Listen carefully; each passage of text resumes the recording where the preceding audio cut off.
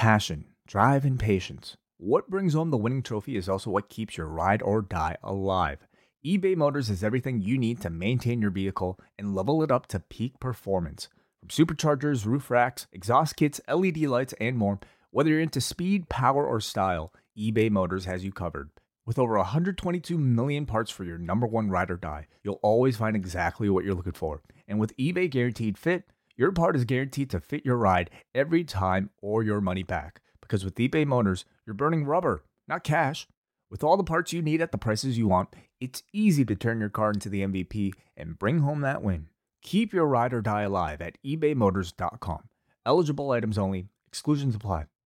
BetMGM has an unreal deal for sports fans in Virginia. Turn $5 into $150 instantly when you place your first wager at BetMGM. Simply download the BetMGM app and sign up using code Champion150. Then, place a $5 wager on any sport. You'll receive $150 in bonus bets, regardless of your wager's outcome. And if you think the fun stops there, the King of Sportsbooks has plenty of surprises in store. Check out daily promotions, same-game parlays, live bets, and so much more. Download the app in Virginia today and get $150 in bonus bets instantly from your first wager. Only at BetMGM.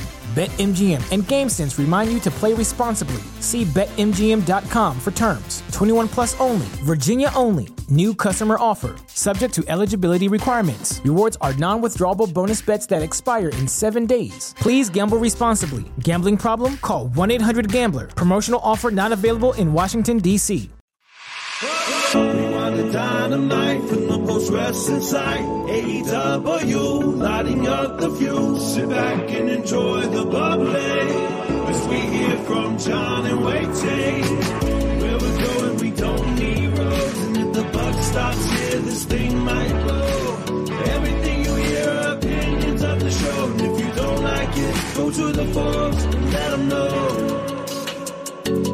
Hello, everybody. Welcome to Rewind-A-Dynamite. I am John Pollock, along with the man himself, Wei Ting, who is here with us.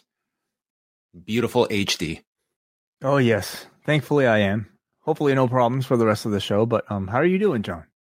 I'm doing all right. Yeah. Okay. It's been a week.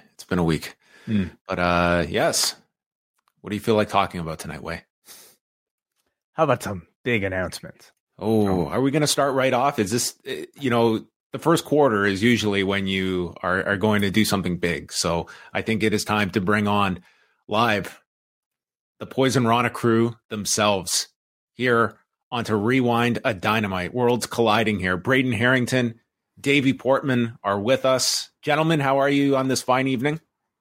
Hello. Hello. Wow, we're here on a Wednesday night, May 3rd, 2023. We're about to shake the foundations. Oh my God. Cores are going to be rocked. Foundations shook. Everything you thought you knew. You'll never see it coming. Yeah. It's all going to change here tonight. Oh boy.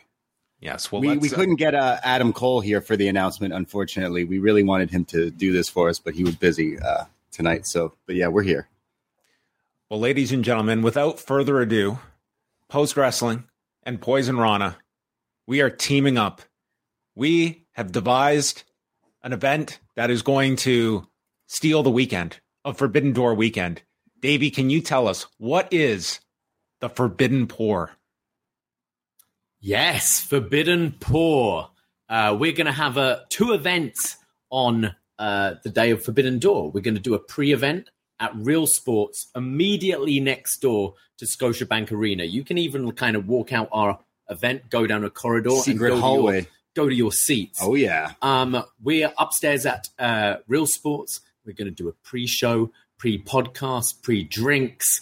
And then what have we got after, Braden? Oh, well, I mean, look, we're going to have a pre-party and we're opening the Forbidden Door, but it's afterwards that the after party is where things are really going to kick off, because we're going to do some wrestling karaoke yet again. We've done it once before in Toronto, and it was a success. And, well, we're ready to party in Toronto. Forbidden Pour, baby. And it's already been promised that a Mr. John Pollock is going to sing All In by Downstate. Yeah, he agreed. It was in the contract. Karaoke. Yeah, it was in the contract that he's singing some Downstate for us.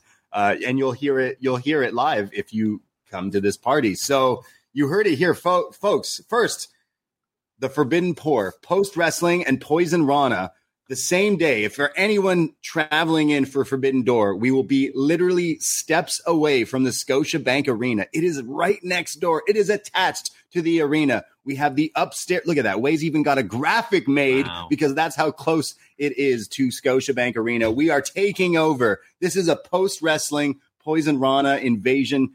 This is where the 6 is our home, and we're taking over, rightfully so. So if you have plans to come for Forbidden Door, make sure you come and watch at 3 p.m. I know John and Wei, you guys are going to do a podcast before the show. And then afterwards, we're doing karaoke and just a wrestling party. And we've been throwing a few parties before, but nothing this big, nothing this huge. This is our double or nothing, really. And we're so excited. This is going to be a blast. If you're thinking about Forbidden Door weekend, now is your chance because tickets are available now, aren't they, Wei?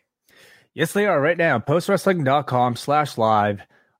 I'm super excited about doing something like this. I mean, we've kind of been a part of live events with ourselves and sometimes with you guys, but never really promoting something with, especially with Poison Rana since you guys have started. So we've only heard of the legend of the Poison Rana party, whether it be your watch-alongs or your karaoke's. John and I were usually working those nights, so we're not usually a part of it, but this is one we'll actually be there for. And we'll get to hang out with all of our listeners. And a lot of you guys I know already are coming from out of town to come to Forbidden Door, and we picked a location that couldn't be better, literally steps away from the arena itself. So I'm very excited. The next bar closest is like the concourse in the Scotia. Yeah. That's how close it is. You're literally set for the whole day of Forbidden Door activities. And like the craziest thing, the biggest thing here is that John and Wei agreed to do their post show the next day so they can come and party with us. That's the real draw here, folks.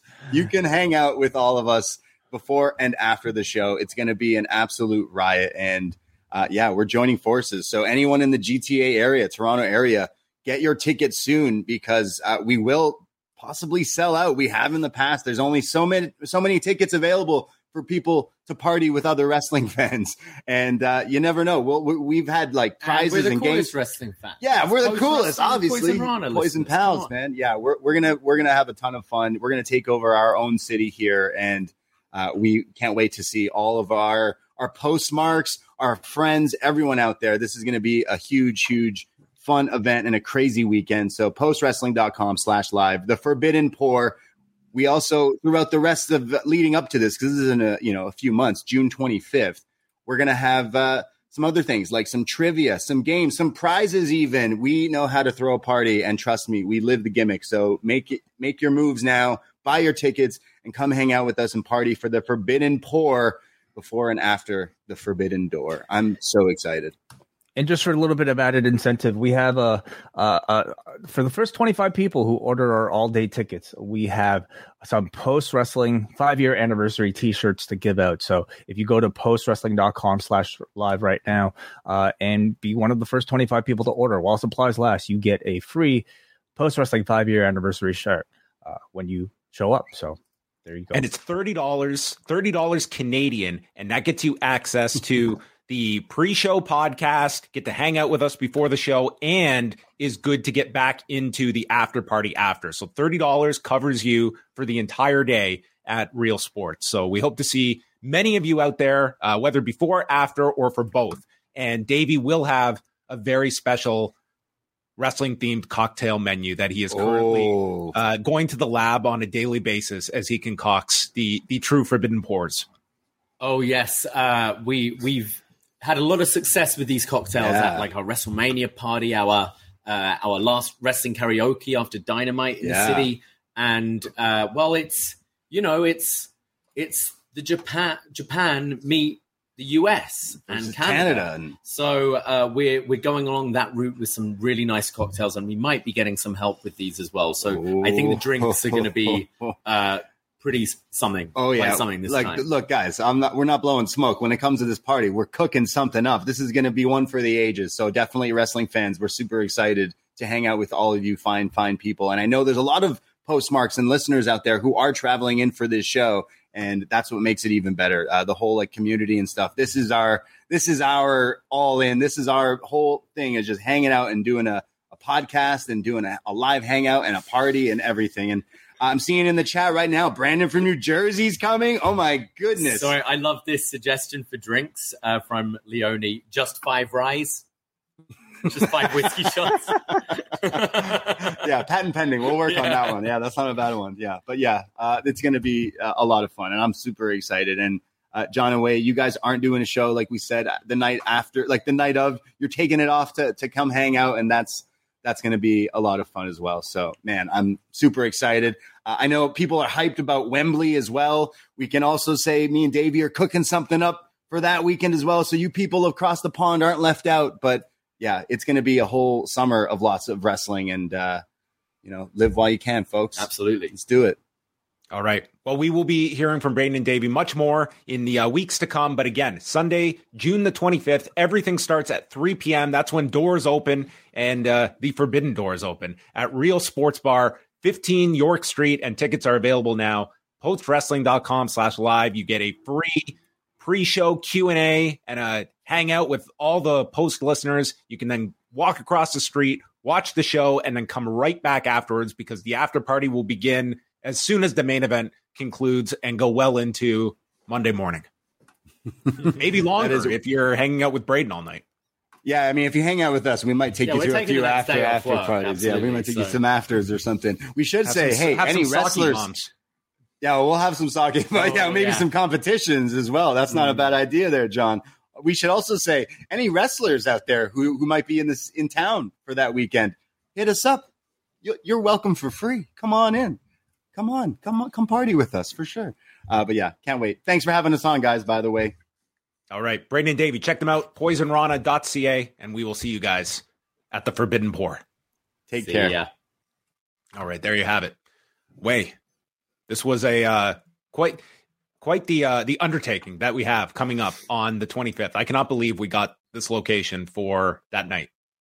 Yeah, I can't believe it was available. So the moment, our friends at Poison Rana alerted us about it, we were more than happy to join. So I'm really looking forward to it. I am too. It's always fun whenever we can do these live shows, and especially here in Toronto, a chance to meet up with a bunch of listeners, whether you're from out of town or here locally. We hope to see you, whether you're going to the show or not. The real draw will be coming to see the four of us. Of course. Or at least you, Wei. Well, I'm Davey. I think Davey and Braden are the real draws to me. Mm-hmm. And again, tickets are on sale now. You can get them immediately. So, and there are limited tickets available. So, first 25 people to purchase tickets for the all-day event, you will get your special Post Wrestling 5-year anniversary T-shirt. So, you can go secure your tickets as we speak. There's no pre-sale. There's no unique code. You just can go get your ticket now, and WrestleTix will let you know what the availability is. You think we'll hit 45,000 in the first 32 hours? Easy. Yeah, Easy. Maybe. It's going to be huge demand. How was your Wednesday otherwise? Busy, not necessarily related to work, but just with family. But yeah, how was yours?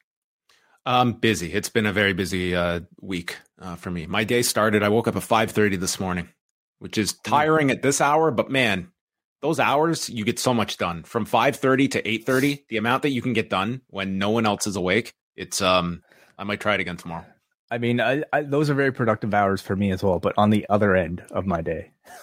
And then you go to sleep at like 8:30? Sure. Yeah, I don't know how you do that. I would die. I don't know how you wake up at 5:30.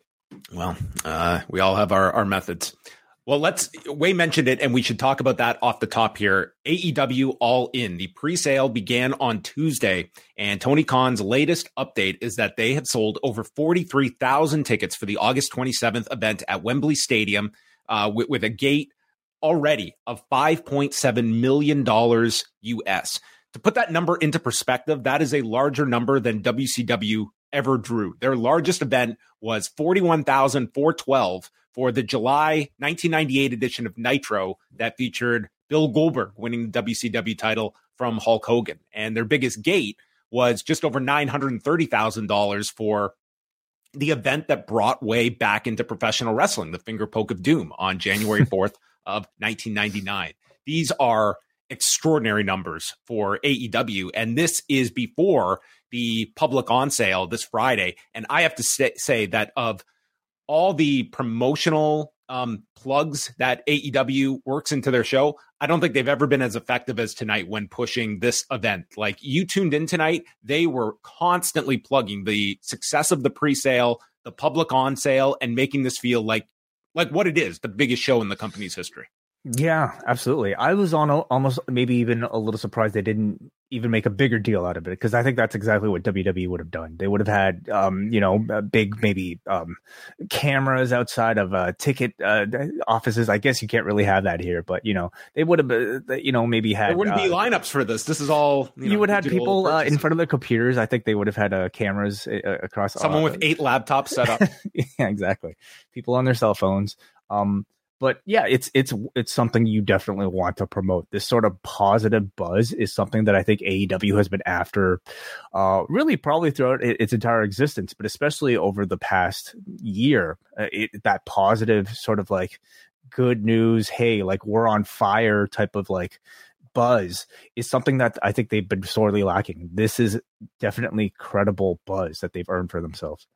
Has this adjusted your expectations? Like, what are you expecting Friday to bring when it comes to the public on sale? It's such a unique kind of question, because I think AEW is a very unique product in that it very much caters to the hardcore fan, and it tells you like, hey, 43,000 people had pre-sale codes. They went through the trouble of finding out about this pre-sale, registering for a pre-sale code, and then purchasing tickets. So it's kind of like, for me, like it'll be a great indicator of like how much of the AEW audience is outside the bubble. I'm willing to bet it's quite a bit. If 43,000 are here, I think there's a good deal of buzz just coming off of this result right now. Does it adjust my predictions? I think so. Like, what do you think it tops out at right now, if you had to make a prediction at this point?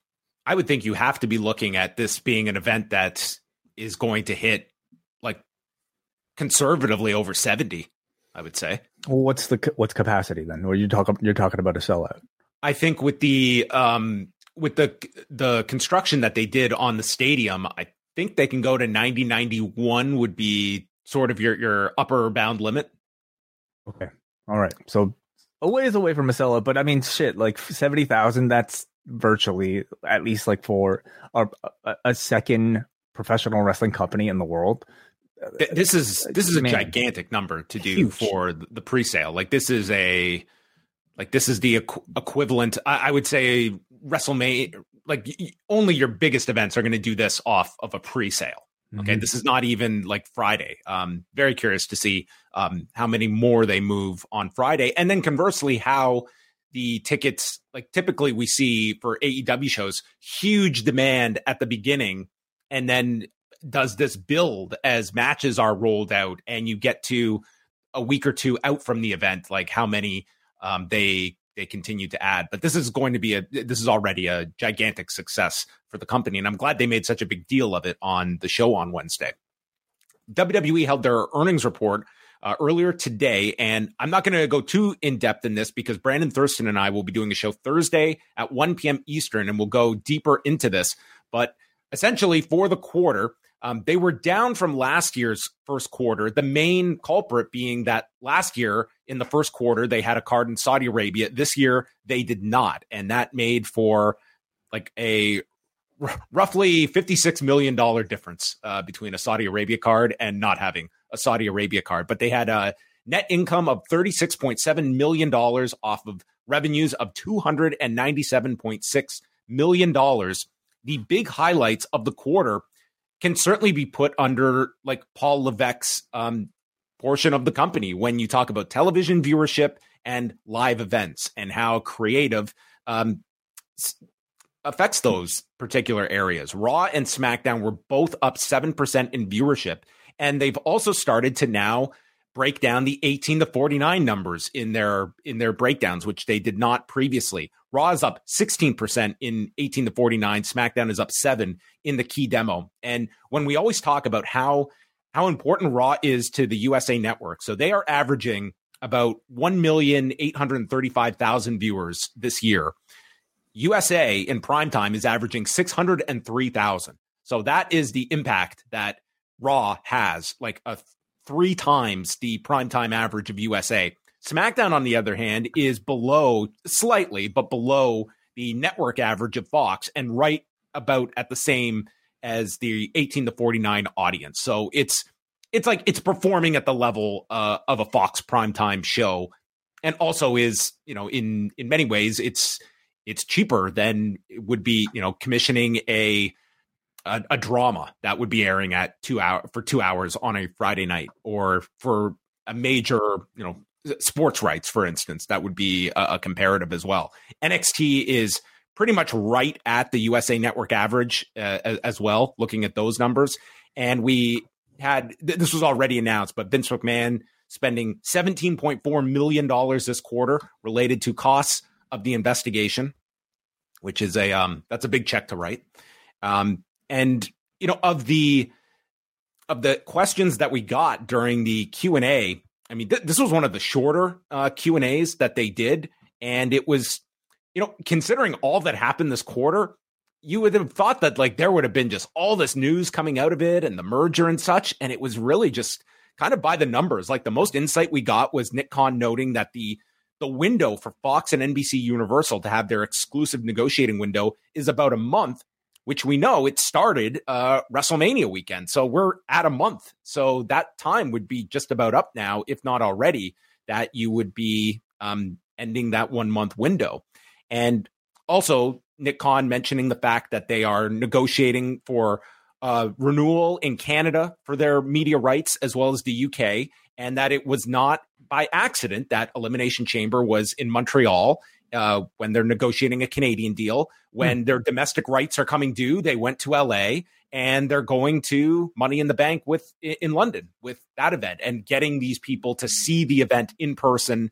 I mean, that's certainly many factors go into that, but Nick Khan laid that out as like a key reason that is very helpful for them as well. And the stock was trading very well today. It was, I believe it closed around $108 as well. So it was met pretty well in terms of the expectations going into this and the quarter that they had. And we'll have a monster quarter in the second, because it is both WrestleMania and it is Saudi Arabia that they have in this next quarter, on top of the fact that business is doing very well. Like television numbers have held up very well this month against the NBA playoffs. Ticket sales have been very strong throughout April and looks to be continuing that way into May. You've also got this show in Puerto Rico that they're getting a subsidy for that one as well. So the second quarter is going to be a big one. At what point do you start to see maybe some of the corporate synergies start to be synergized? So I'm going to have to get the exact quote, but there was a question about corporate expenses, and they gave it in the most, like, you would have just been like unable to keep a straight face of how they stated. Well, it was, we see some strategies because about 130 million of this is, well, people. And we feel ways that we can make that cost beneficial, or whatever it was. Like the most like clear-cut way of like, dude, cuts are coming, and probably big ones as well when they're looking to slash, to slash such a significant amount that a merger is designed to do. Unfortunately, there is a human cost to, giant business dealings of this scope. No Vince McMahon on the call. I wouldn't say that would be too surprising. It was pretty much all Nick Khan and Frank Riddick, and at one point Paul Levesque chimed in a time or two as well. But it was a pretty straightforward call. But nonetheless, I was left with many thoughts as well that I will discuss with Brandon in thorough. So that will be Thursday here on the Post YouTube channel at 1 p.m. Eastern Time.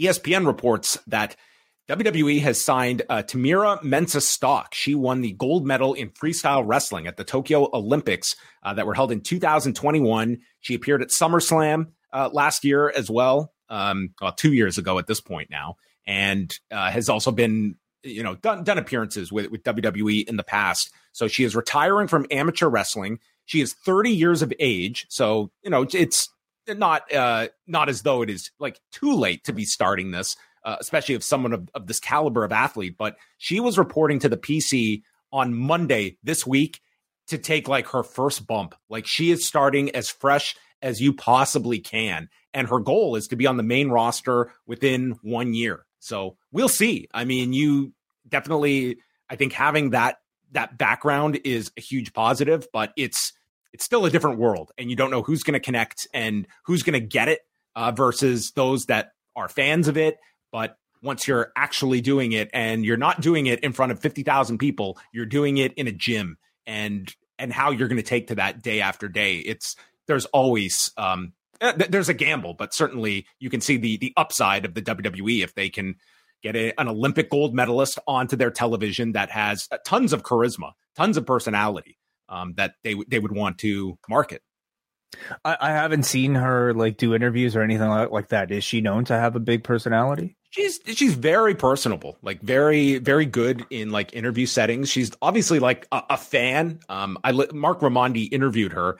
Like it didn't come across to me like she's like some giant fan, but knows The Rock and seems very excited to be doing this. But again, like knows The Rock is hardly. Well, I know. That's more of a okay. That's the barometer there. Hopefully, she knows Ava Raine and doesn't make that mistake of. Have you heard of The Rock? Yeah, he's my father. Actually, yeah. I mean, it's great to sign as many Olympians as you can. Of course, just having that pedigree and just having that work ethic attached to an athlete. I mean, adjusting their skills and physical abilities and that level of determination into professional wrestling. I mean, I think it's a recipe for success. But in professional wrestling, I would say as good as you can be in ring. I mean, it's your personality that really matters the most. I would say more than your in-ring ability. So I hope she turns out well. And who at this point do you think will make their debut first? Tamira Mensah-Stock or Gable Steveson? At this point, I would be leaning more towards Tamira Mensah-Stock because Gable Steveson is not even doing matches on television at this point. He's off doing amateur wrestling. Like for all we know, he could enter the Olympics next year. And if he's going back to the Olympics next year, he's not focusing on professional wrestling. So maybe it'll just be Damon Kemp that can't even take the family name into professional wrestling. It's just going to be Kemp. Trinity Fatu was on Busted Open Radio on today and spoke about the decision to go to Impact. And throughout all this time, she has not spoken about leaving WWE, but we got as much of an explanation from her in this interview, just stating that I left that day, that being the Raw that her and Mercedes Renato left. I left that day because of the way I was talked to and handled. Everything broke me that day. It had nothing to do with anything else or anybody else. That was just it. I had to, in reference to leaving. So not getting too specific, but it was essentially like just felt ultimately sounded like disrespected. And that was it. It was her boiling point. And also revealing that she had worked with a torn labrum that last year in WWE. So during this time off over the last year, she did get shoulder surgery and then her debut with Impact that will air tomorrow night. And then her match with Kylan King will air, I believe, the following week. Mm-hmm.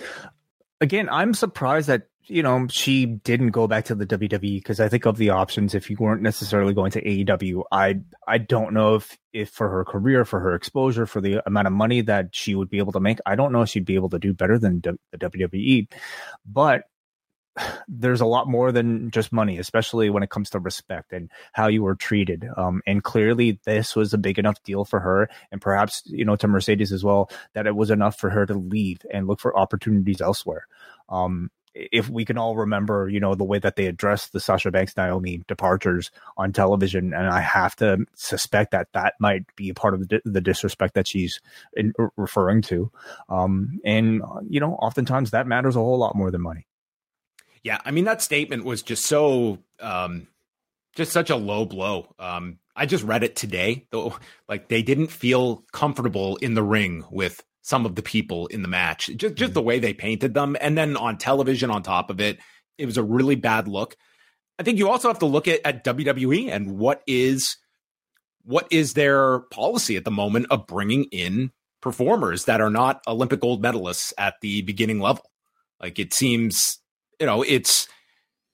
you did have this timeline where Mercedes Vernato's contract with Bushiroad was going to be up at this most recent Stardom show, and then she signed the extension that the two of them could have gone essentially wherever at this point.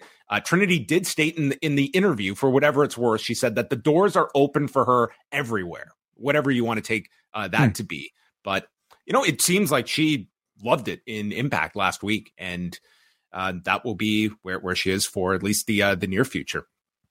Wrestling Dontaku today, sellout of 4,489 at the Fukuoka International Center. 3 title changes on this show, but not in the main event, as Sonata retained the IWGP World Heavyweight Championship over Hiromu, winning with his new finisher, the Deadfall. And then after, as just 5 guys were celebrating in the ring, Yota Tsuji made his return from Excursion after 2 years, where he's been working in Rev Pro and CMLL, comes out, and he had been the subject of all the coming soon vignettes. And he laid out just 5 guys, hoists up the title, and of a year where we have gotten some main events in New Japan that you like, this being a perfect example, like Sonata and Hiromu headlining a show in Fukuoka. Well, it looks like we're going to get Sonata and Yota Tsuji in a IWGP World Heavyweight Championship match in the near future, as he lifted up the title and also did the LIJ fist pose. So that would suggest that he is going to be LIJ bound on top of it. But I love this, like New Japan, it just seemed to be like, it was like Supreme Court judges, where once you got your main event spot, you were there for as long as you wanted it. And now they have shaken things up. There is a rocket that they have attached to certain talents to get them up, and they are bringing Yota Tsuji back in a main event position. And I think it has reinvigorated New Japan significantly. It's very exciting, just even again, as somebody who just kind of casually steps in and just listens to a lot of the results, and of course the great reviews that are taking place on the site. I think it's really exciting just to kind of see, especially whenever you have a young lion come back with a fresh direction. I mean, how many have we gone through that have just been kind of firmly inserted into the mid card with, Master Wato, the Great Okan. I think Tsuji is a heavyweight, and immediately feels credible for that reason. I think the look is really good when he comes back, when he just did that re-debut, and I think inserting him as part of LIJ, automatically kind of like gives you a big story to tell with the Sonata challenge. So I think it's an interesting fresh direction that they've got. Of the title changes that we did see, David Finlay won the never openweight title from Tama Tonga, but maybe not in the fashion you expected, because he destroyed Tama Tonga. I mean, this wasn't quite like Brock Lesnar, John Cena level, but it wasn't far off. He hit him with 4 power bombs, and given the new serious character, he has renamed the Trash Panda finisher Into Oblivion is the new name, and he gave him 3 of those and was just toying with them. Like, he would count 2, lift him up, do it again, lift him up, and then on the 3rd one pins him. Like, this was an utter destruction of a babyface, and David Finlay winning in as significant fashion as you could program him. And Tama Tonga is taken out on the stretcher. Very rare you see a heel go over like this in such fashion. But again, it's wonderful, right? As part of the New Japan Cup, it was like 2 guys that were really the big project, and that was Sonata, and that was also David Finlay. Finlay didn't win the tournament, but he comes out of it with a really, really strong win over a giant, or over Tama Tonga, I should say. Kazuchika Okada won a title that has eluded him, the never openweight 6-man tag titles. He has never won it, but he did with Tanahashi and Tomohiro Ishii beating Minoru Suzuki, El Desperado, and Ren Narita. This match was great. They each paired off with one another. You got Okada and Narita for a good portion. You had Tanahashi and Minoru Suzuki, which was so great. Minoru Suzuki he like fakes to the face and then punches him in the ribs, and then he's drilling the elbow into the injured ribs of Tanahashi. It was such great work. And then you had Ishii and Desperado. Everyone was just great with their pairing, and it ended with Okada with Narita hitting the landslide and Rainmaker. And as they are holding their newly won titles, Shota Umino comes out to confront the new champions, and he wants to come for them, and he plays a video of Jon Moxley, the boogeyman, who is coming back to Japan for Dominion on June the 4th. This will be his first appearance in Japan since February of 2020. And conventional wisdom would suggest they're going to have a third partner, maybe a Wheeler Yuta, somebody else in the BCC to challenge Okada, Tanahashi, and Ishii, which sounds like an awesome match. But then you had Umino giving words to Okada, and then Okada gives him the middle finger and says, "Fuck you, young boy." Ooh.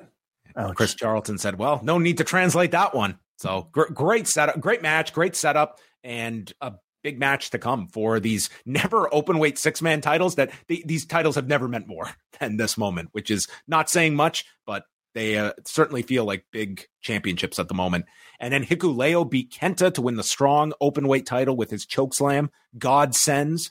And we also got a setup on the undercard. So coming up, maybe at Dominion, it will be Aussie Open, Bishamon, and House of Torture for the IWGP tag titles. So this is a very entertaining show, lively crowd. Again, it was a sellout, just under 4,500 people that they had in Fukuoka. So it was, I thought a very good show.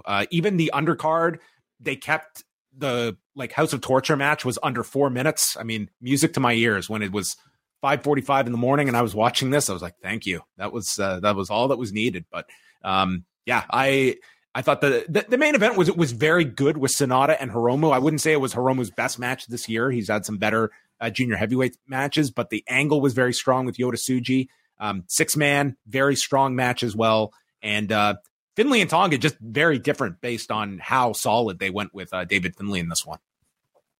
And as I alluded to, right now in the Post Wrestling Cafe, we have a full review of Wrestling Dontaku from Karen Peterson and Bruce Lord, one of our most popular pairings right now of hosts. So you can find that out right now at postwrestlingcafe.com and video.postwrestling.com. We have Raw ratings from Monday. They did 1,778,000 viewers and a 0.54 in the demo, 5th on cable behind the NBA and the NHL. So they were down from to their lowest since mid-March. So they did get hurt going against primarily the NBA. But this was a show that just didn't have the usual jump in the second hour that other weeks have had, which I guess you would be a little disappointed based on the draft. But at the same time, they are still up way significantly from where they were this time last year. So I think finishing 5th, fine number, maybe a bit disappointing after you did such a big number for the draft on Friday. But overall, it was, I would categorize as maybe like an average, if slightly below average number. NXT did 568,000 viewers on Tuesday, a 0.14. And this was going against the Miami Heat and New York Knicks that did 4.7 million viewers, and the Toronto Maple Leafs and Florida Panthers that did 1.3 million viewers. And they were down 12% in viewers, 22% in the demo. But essentially, this was a normal range for NXT. It was just spring break and was so high last week that the drop-off was pretty significant, but they were virtually equal to the number they did 2 weeks ago. And I was very interested in this show because when you added it all up, there were 18 performers called up to the main roster from NXT. Like, it is I won't say like a complete rebranding of NXT, but it's a pretty significant number of people that are leaving the brand, and some very key names as well. And this is the first one under a Levesque regime. So I think it maybe is more showing that this is the function of what a performance center should be, like not keeping talent in there for years and just letting them, either sit or just take part in storylines that ultimately should be reserved for other people that are coming up. They're pushing them up to the main roster and actually giving them chances. So, but they're calling them up. We will see. I think that's a big number to bring up. And while I'm not too concerned about a Grayson Waller, I mean, everyone comes with a gamble, but to me, like an Odyssey Jones, a Zion Quinn, like certainly they'll probably get a chance because of their size, but right. Like that's a lot of, I can't imagine that Indashir and Jinder Mahal are going to be these, like that's just a lot of names that are coming up, and there's not going to be spots for 18 different people, much less the other talent they're pushing. I guess you could even argue where there are really spots for them in NXT. I mean, NXT is getting pretty crowded right now, and I wouldn't be all that concerned with the loss of 18 roster members, because it just means, more time. Some of these people that got called up, like, they haven't been on NXT television. Right. So, yeah. So maybe it just kind of tells you, hey, like, we like the size. They might be more successful in the main roster than they are in NXT. So it's more time for guys like, an Ilya Dragunov or a Dragon Lee. Maybe NXT signs the free agents, Von Wagner and Zion Quinn. What's up with this free agency? I mean, like, are they actually going to appear on TV? Or are they going to be hunting for spots? Or could they show up in NXT? Yeah, I mean, even with Dolph Ziggler, that feels like a retread at this point after he did the NXT victory lap. Right. Some other notes from NXT: the show closed with Indy Hartwell vacating the women's title, and she classified her injury as a high ankle sprain. So that's better than what it could have been. So hopefully it's not too long term of an injury. But they're going to do a tournament, and the second she put the belt down, every woman employed by this company jumped for that belt, and they all just brawled to end the show. It's like they knew this was going to happen. And what does holding on to the championship mean? What does touching the championship mean? You gain its powers, of course. Like, in hindsight, again, like, we can maybe debate about, like, sort of those gutsy performances and, like, how much we should be commending wrestlers for, like, potentially doing more damage to themselves. But hey, man, it worked out. It worked out for everybody involved. Like, Indy you couldn't have asked for a better send off for an Indy Hartwell, even if she did have, like, a really great match. Like, if she ended up not getting injured and having a standard match, I mean, this sort of send off is almost that much more memorable and maybe that much more powerful. And you open the doors for a new tournament for somebody else to, rightfully earn a championship, rather than perhaps if they just called an audible and had Tiffany Stratton win it last week. She feels like she has a bit of momentum behind her, and she goes to this main roster. It's going to be a question if she can make that transition. It's number one, there's just the depth of where is Indy Hartwell in comparison. And it's also, and you've pointed this out many times, like this women's division, it's not like it's being booked in tremendous fashion. They desperately need to be creating opponents for Rhea and Bianca Belair. You've got all these names, but how many would you classify as being over? And I would say they've done a pretty good job with Zelina Vega, but that's a short-term fix for this show this weekend. But it shows you that they can, if they choose to focus on somebody, book a pay-per-view in someone's home city, and that's what you should do every month. Sure. So they for Indy, they just have to go to Australia. Yeah. Do they have any women from Saudi Arabia? I mean, not to my knowledge, and I don't know if Mansoor is exactly going to get a huge push. But I would actually. I don't know how quickly they're taking creative pitches for Mansoor after last week. Maybe they'll just have everyone vet their ideas first before they say what comes to their mind. That's it. But in the case of Indy, I actually think she presents like a boost to not just herself, but being up on the main roster, but to Dexter, to Johnny, and to Candice as well. I mean, all four of them need something. So if they put them together, I don't look at it as like just playing the greatest hits. They need something. All of them. JD McDonough and Dragon Lee had an awesome match on television, and they had JD McDonough give Dragon Lee his first loss on NXT and set up Dragon Lee with Noam Dar coming out of that. Isla Dawn and Alba Fire retain the tag titles over Katana Chance and Caden Carter. So they have the titles as they go to, where are they SmackDown. Going? Raw? SmackDown? Okay. So they've got these titles for now. Maybe they come back and drop them at Battleground, or they can rename them. They can rename them the SmackDown Women's Tag Titles. Why not? Sure. You can rename titles. We'll have a third set of yeah, sure. The other notes were nothing for Grayson Waller, nothing for Pretty Deadly. I guess Pretty Deadly they couldn't really do a goodbye for them after last week. I think seeing them in the PC was like maybe non-storyline that was out of the universe. In the universe, they're dead. And Sol Ruka, torn ACL, as she confirmed, and underwent surgery. So that is unfortunate. That's, typical torn ACL. You're looking at 6 to 8 months. So that's probably the timeline that she is looking at. And before we wrap up, it is Golden Week in Japan. So every company is running big cards beyond New Japan. DDT had a big show on Wednesday. On Thursday, Noah has a card with Jake Lee defending the GHC title against Naomichi Marufuji. And the match that Wei is going to be watching, Masakatsu Funaki against Shinya Aoki. Wow. Who would have thought that would be happening on a Noah card in 2023? Pretty awesome. Sure. We'll probably have Josh Barnett on commentary for as well. Wow. So okay. That's the Noah hook. Stardom is back because the rule is 11 days is too long to go without a pay-per-view. So they are back with their Fukuoka Goddess Legend show with Mina Shirakawa defending the Wonder of Stardom title she just won against Natsupoi. And this is my one thing with Stardom is that obviously this must work because they do it so often, but there is a criticism of just how many pay-per-views this company runs. And by pay-per-views, you mean separate from Stardom World. You got to buy this separately. It's the same deal as the last show where 3 to 4 days later, it's up on Stardom World.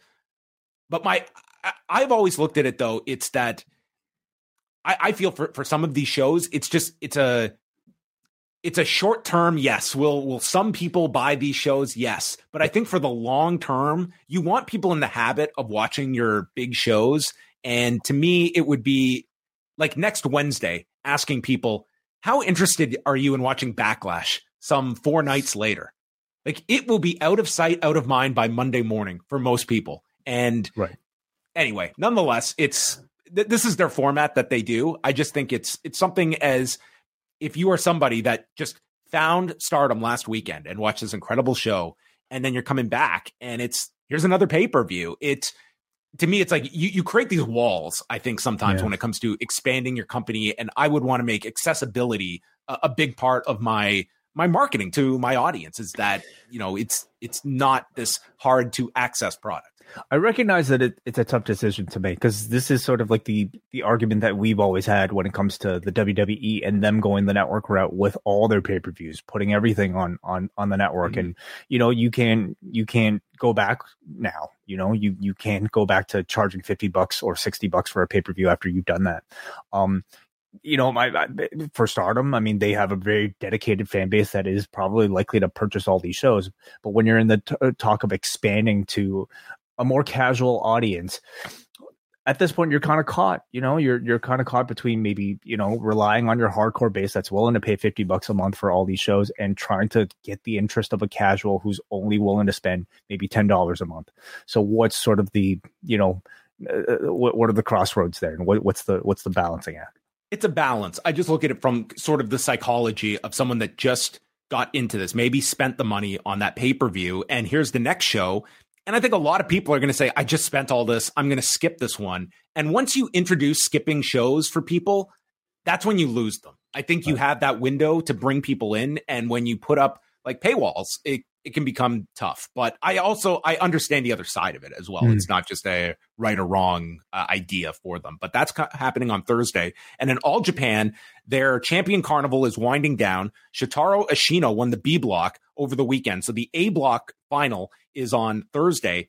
It's essentially down to Kento Miyahara and T-Hawk, who each have 8 points. Ryuka Honda also has 8, and he's taking on Jun Saito. But Honda lost to both Miyahara and T-Hawk. And this is one of the All Japan Logic tournaments where the main event is not going to end in a no contest where the two guys get 0 points. I mean, 99.9% sure that is not going to happen. So I'm pretty sure this is going to come down to Miyahara and T-Hawk, and the winner takes on Ashino on is it Sunday? Sunday is the final, I believe.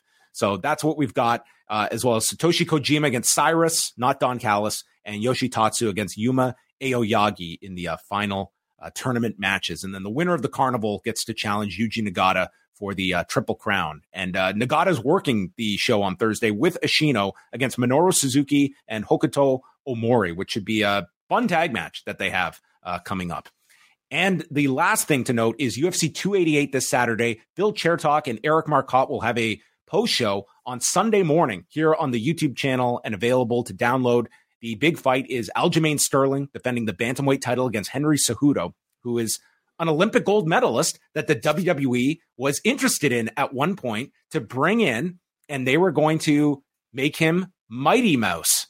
And he thought, you know what? maybe I'm going to go the UFC direction instead. And he became a 2-division champion, retired in May of 2020, and this is his comeback after 3 years, challenging Sterling for the bantamweight title. It's a very good fight. Cejudo is now 36 years old. You could argue he probably should not have taken 3 whole years off because this was a retirement no one believed. And the fact that it lasted 3 years was longer than most thought. And those are prime years. But we're going to see where his wrestling is. His striking had also progressed pretty significantly as well. This is the guy that ended Demetrius Johnson's long reign. But Aljamain Sterling has turned into just an incredible fighter. He won this title under very controversial circumstances where Petr Yan hit him with an illegal knee and he got disqualified, and therefore Sterling won the title by disqualification. And everyone railed on this guy for not being a deserving champion. And then he outclassed Yan in their rematch. And then his latest defense was the fight with TJ Dillashaw, where after the fight, everyone learned TJ Dillashaw's shoulder was a mess and he had no business being in that fight. So he's had a complicated title reign. And then Bilal Muhammad, who observes Ramadan, accepted this fight. So not the best time to be jumping into a 5-round fight against Gilbert Burns, who just fought 4 weeks ago in a 5-round fight with Jorge Masvidal. They will be meeting, and there very well could be a welterweight title fight for the winner coming out of this. Muhammad is unbeaten in his last 9 fights, and Burns just fought on April the 8th. So the question here will be undertraining versus overtraining, and one guy observing Ramadan, which does not add up to a high-performance athlete that needs everything of his body for potentially 5 rounds that they agreed to here on short notice. Those are it's like a really strange backstory for a fight, but it kind of makes this is like the Squid Game of MMA. It's really interesting actually. So that's coming up on Saturday. A decent card. They lost Bryce Mitchell from the main card, but there are some good fights on this show that are happening. But tonight we have Dynamite to discuss. We should mention on the site as well, Karen and Bruce, Way mentioned, they have their review of Wrestling Dontaku for Post Wrestling Cafe members.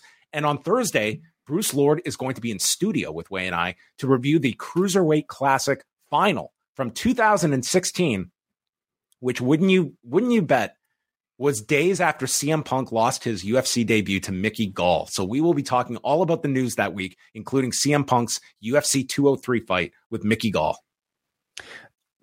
There's always a Punk check-in whenever we do one of these Rewind-A-Ways, right? What has CM Punk been doing? What if we go back to like a 1990 show, like we talk about CM Punk, his grades. Well, our next one is Dream Slam 2 in 93, and I'm getting ready to see Phil Brooks sent in like a letter to the editor of The Observer that week, and we're going to have something CM Punk related from 1993. I can't wait. Sure. Rewind to SmackDown. We will be live at 10 p.m. Eastern. I think we're going to be live at 10 forever because Rampage, I don't think is ever going back to 10 p.m. Rampage is at 6:30. It will be touch and go. I would like to watch the firm deletion. I just don't know if I will have the time to do so. So if not, we will take your feedback on the firm deletion because I think there's a curiosity to see how they pull that one off. I think it's one of the biggest things they've had on Rampage in quite some time. So I'll try to make time for it for sure. Say goodbye to your credit card rewards. Greedy corporate mega stores, led by Walmart and Target, are pushing for a law in Congress to take away your hard-earned cash back and travel points to line their pockets. The Durbin-Marshall credit card bill would enact harmful credit card routing mandates that would end credit card rewards as we know it. If you love your credit card rewards, tell your lawmakers, hands off my rewards. Tell them to oppose the Durbin-Marshall credit card bill. Okay, into Dynamite at the CFG Bank Arena in Baltimore, Maryland on Wednesday. We started with the 8-man tag, including Roderick Strong's debut with AEW, teaming with Adam Cole, Bandito, and Orange Cassidy against Daniel Garcia, Jake Hager, Matt Menard, and Angelo Parker. And Jericho came out wearing the Britt Baker shirt, taunting Adam Cole, who was furious, and then Jericho joined commentary. And Roderick Strong, number one, very over in Baltimore. And dude, this guy got his TV tan ready for Wednesday night. Listen, come on. You're on national TV. He just hit bake, time unlimited, and just fell asleep in there. So there's a standoff in the center with all 8, and then they got the heat on Orange Cassidy. for a long time. Cole is trying to go for Jericho, and Menard and Parker stopped him on the ramp.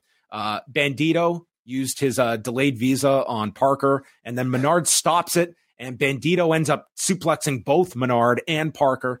And then they drag Orange Cassidy to their corner, and this is where he's fighting his way back, and they continue to tell the story of how beaten down this guy is. And in comes Roderick Strong. Awesome hot tag here from Roderick. Angle slam. And then it was like Orange Cassidy was beaten down for like an hour. Roderick comes in, hits like a move or two, and then he tags Orange Cassidy back in. He's like, get back to work here.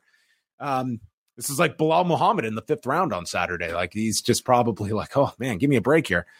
Orange Punch is hit to Hager, and then a beach break on Garcia generates a 2 count, and then Roderick hits the flying knee, sets up the last shot by Adam Cole to win in 14 minutes and 19 seconds. A really great 8-man tag, and Roderick Strong, I mean, a strong debut. Sorry. Yes. It's hard to avoid when you have a name like that, right? I thought he looked really good, in his debut match. I would have almost expected him to get the win here with the final pinfall, but, clearly the more important thing was to tell the story of Adam Cole and how he couldn't wait to get his hands on Chris Jericho up at the commentary desk. And I thought that provided like a really nice little gimmick. I mean, throughout the match, you have this like visible king sitting on his throne on the commentary table, and you have the rest of the JAS members basically providing obstacles, keeping Cole away. And as soon as he was desperate to get the pinfall so he could clear the way to get to Jericho. As soon as he got the 1-2-3, ran straight up there. So I thought that was really well done. He must have sprinted because he got the 3 count, and I go looking down to type, and I look up, and he's on top of Jericho. I was like, did he fly? He got there in record time. And I thought it was a great scene that they had where he just takes Jericho down. Jericho was such a coward. It was, I thought both were great. This was the intensity you wanted out of Adam Cole. Very good stuff from these two. I thought this was, I like this personally more than the setup angle a few weeks ago. Yeah, I thought the angle for me at my taste was a little bit contrived and a little bit sort of a little too staged, but I mean it provided a reason for Cole to be this pissed off and to amplify his level of aggression, and everything thus far afterwards has been really good. And they're probably selling tons of those shirts. If it's still on sale, I thought it was taken off. Was it taken off? The Britt Baker one? Yeah. I thought I haven't really been following the controversy. I just know Fox News wrote a very angry article about it. I don't really. Chat room, let us know. Can you still buy that shirt? Okay, I don't see the controversy, but I don't either. It'd be a hot seller. Renee interviewed Darby Allin and Jack Perry, and they note they've both been here since day one, which I guess would go for their opponents too, right? It's like that's kind of like we're all on equal footing here. This is Jack Perry and Darby Allin. Yeah, I mean, I guess Darby was kind of signed slightly after. I don't know what day one really means anymore. I think it means the press conference, right? The Vegas press conference. Is that your initiation, the Jacksonville press conference? And the two have never headlined a pay-per-view, but they're going to headline Double or Nothing. And Darby says one of them is leaving with the title. It's Showtime. Security then Adrian says that the shirt is still on their website. Okay, so you can still pick it up. Security removes Adam Cole from the arena as Jericho demands he be taken away, and Britt Baker throws a fit and slaps Jericho, who bumps off of this slap. And Baker calls this ridiculous that Adam Cole is being thrown out of the building. Yeah. No, those shirts are going to sell really well, I bet. We go to the stairwell, the BCC stairwell. And there is Bryan Danielson, and talks about a wrestling legend, stating he was the best there is, the best there was, and the best there ever will be. How egotistical to say that there will never be someone better than you. I was like, already, this is great. And he says that one of these men said he came along and he was better. And if it wasn't him, one of these other men would be. And I know, this being Danielson, that those in the future will be better than me. And I hope that Wheeler Yuta is better, because the BCC wants to push people to be better than us, and AEW to be the best wrestling company ever. And we will do anything to make that happen. sounded like a very fair mission statement to have. I mean, you can disagree with the guy, but like those are some core values I can be on board with. This made Brett seem like quite the heel, actually. It's like, okay, that's fine. Yeah, he's right. You know what, Brett? Like maybe the best there is, the best there was, and the top 15 there ever will be. Like that's a very humble statement, isn't it? Be a bit more truthful, maybe. Sure. Moxley says that they are blades looking for pieces of iron to sharpen one another. And we are sharpening the elite. You should thank us. We are not bullies. And there was a time when the elite was innovative and cutting edge, but he's not so sure now. And he will have his cage match with Omega next week, and he's got a lot of new tools. And there's a new version of John Moxley to show Kenny Omega, and he's going to find out what the 2023 version of Omega is all about, and I'm going to leave one hell of a mark. Both these promos I thought were pretty awesome. Really, both of them. I mean, since Brian has spoken up more, maybe we've heard Moxley a little less, but this was one where both of them got equal time to really shine, and both of them I thought were really stellar. Maybe we could be looking a bit deeper into Brian's words. I mean, they do have the Owen Cup happening soon. Could we see an answer from Bret Hart to this BCC promo from Bryan Danielson? We also know, of course, there are a few very big Bret Hart fans on that roster, one of which is rumored to be returning. So is this a tease of maybe a future program down the road with perhaps an FTR and a CM Punk?